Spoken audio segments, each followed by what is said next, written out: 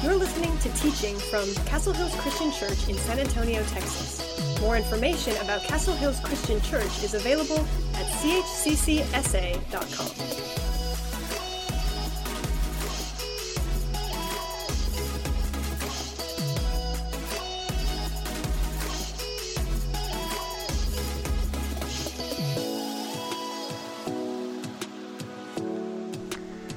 I grew up with a young lady that was so gifted, had so much musical talent, super intelligent, loved the Lord, would serve the Lord in any way that she could. She ended up going to Bible college and did exceptionally well there, really learned Greek and Hebrew, went on to get some advanced degrees, ended up becoming a professor at a Christian college. And she went back to the church that we grew up in, and she asked that she be ordained into ministry, and they told her no.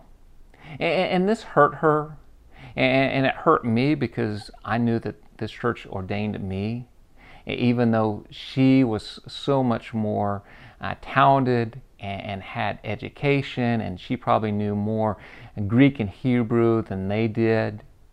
But it seemed like they wouldn't ordain her simply because of her anatomy. And it's a story that I hear time and time again. And it's a story that's leading us to the question that we have today, is God sexist?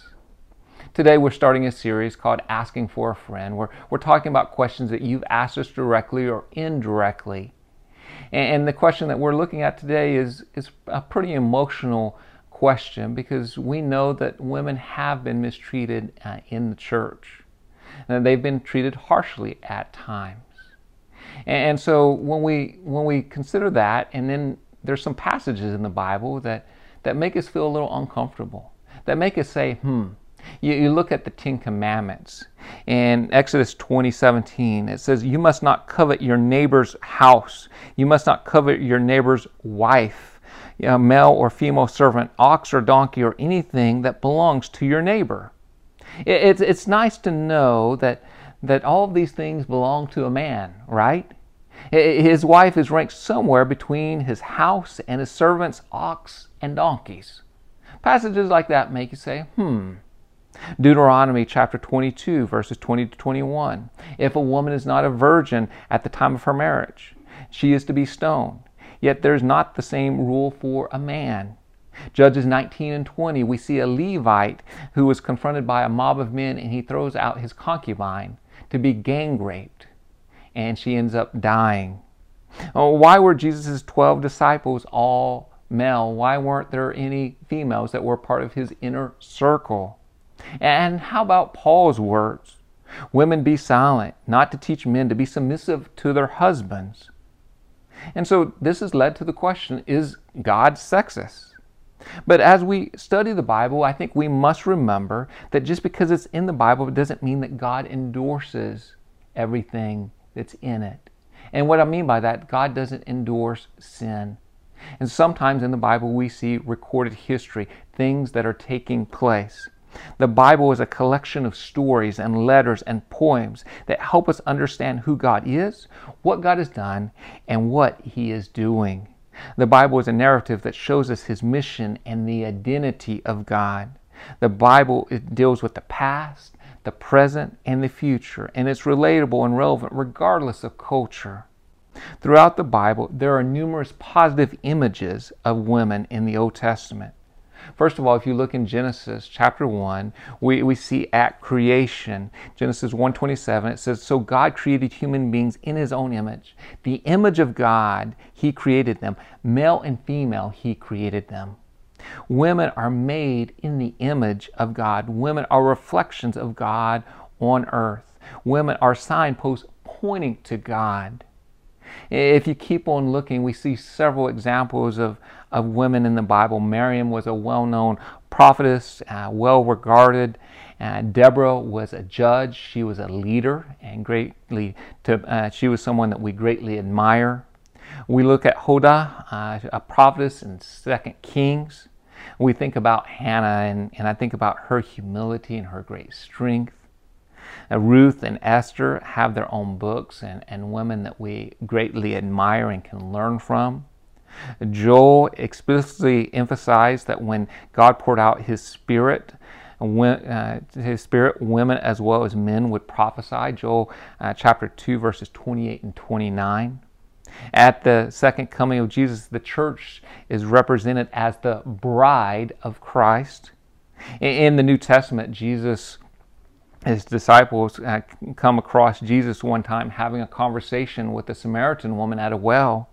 John 4:27 says, "Just then his disciples came back, and they were shocked to find him talking to a woman. But none of them had the nerve to ask, 'What do you want with her?' or 'Why are you talking to her?'" See, what Jesus was doing was against the cultural norm of the time. He was talking to a woman by himself. Not only that, but a foreign woman. Jesus not only talked to female strangers, but he had female disciples. In a culture where the idea of women traveling around with a group of men or having the status of a disciple was seriously questionable, Jesus had a number of women who were included in his circle, who contributed financially to the needs of the group. You look at Luke chapter 10, verses 38, we read that Mary sits at his feet and it engages in a theological study. We look at Mary's sister Martha, Jesus ends up revealing a huge theological statement saying, "I am the resurrection and the life. He who believes in me will live even though he dies." John 11:25. In contrast to the cultural norms, Jesus made a habit of revealing great spiritual truths to women. And we must not underestimate how radical that is, that Jesus was turning cultural taboos on their heads by teaching women and allowing them to be his disciples. Amy Orr Ewing, in a great article called "Isn't the Bible Sexist?" points out further that Jesus often used female imagery while teaching. For example, the parable of the mending of the garment, an everyday image from the female sphere, is coupled with the parable of the making of wine, an everyday image from the male sphere in Luke chapter 5. In Luke chapter 15, Jesus follows a parable about a shepherd searching for a lost sheep with one about a woman searching for a lost coin. Get this, God is depicted as a woman down on her hands and knees searching through her house for a coin. And there's a group of women at the cross that hears Jesus' final words. A group of women who witness his resurrection. See, what Jesus is doing is radical and countercultural. When we look at the early church, we see women doing ministry from Lydia to Tabitha to Philip's daughters to Junna. Women who were teachers and deacons and church leaders and prophets. But some of you are saying, "Ronnie, what about Paul's teaching? It seems sexist. Women be silent, not to teach, to submit to their husband." But remember, when we're studying Scripture, we must always consider the context. It's dangerous when we pull out a few verses and build a theological argument around them. With these verses that are in question, what do we do with these? Well, first of all, Paul himself gives guidelines for women when they publicly prophesy, and also affirms women to teach, like Priscilla. Could it be that Paul is addressing an issue that a specific church is having and not making a universal mandate? I want you to chew on that. I want you to look through the Scriptures that show women doing various things in Scripture. And when we look at that, you don't need me to do that. I gave you a list of a few Scriptures in our next steps today. But I would encourage you to study Scripture and look through the passages. And you see one passage that says one thing, and then you see another that says another thing. And I want you to wrestle with that. That's something that we want to do as a church. We want to study Scripture, and we want to look at that. And so when I'm reading through Scripture, I'm led to the conclusion that God is not sexist. Now, have some churches been sexist? Yes. And I'm truly sorry if you've been one of those women that have been hurt by the church. But I want you to know that God loves you, that He's crazy about you, that you are made in God's image. And we are reminded that when we come to the foot of the cross, we, even though God has made us different, we are made so special, that God is so crazy about us, that we're all one in the body, that we have all these gifts and talents, and that God can use us in a wide variety of different ways.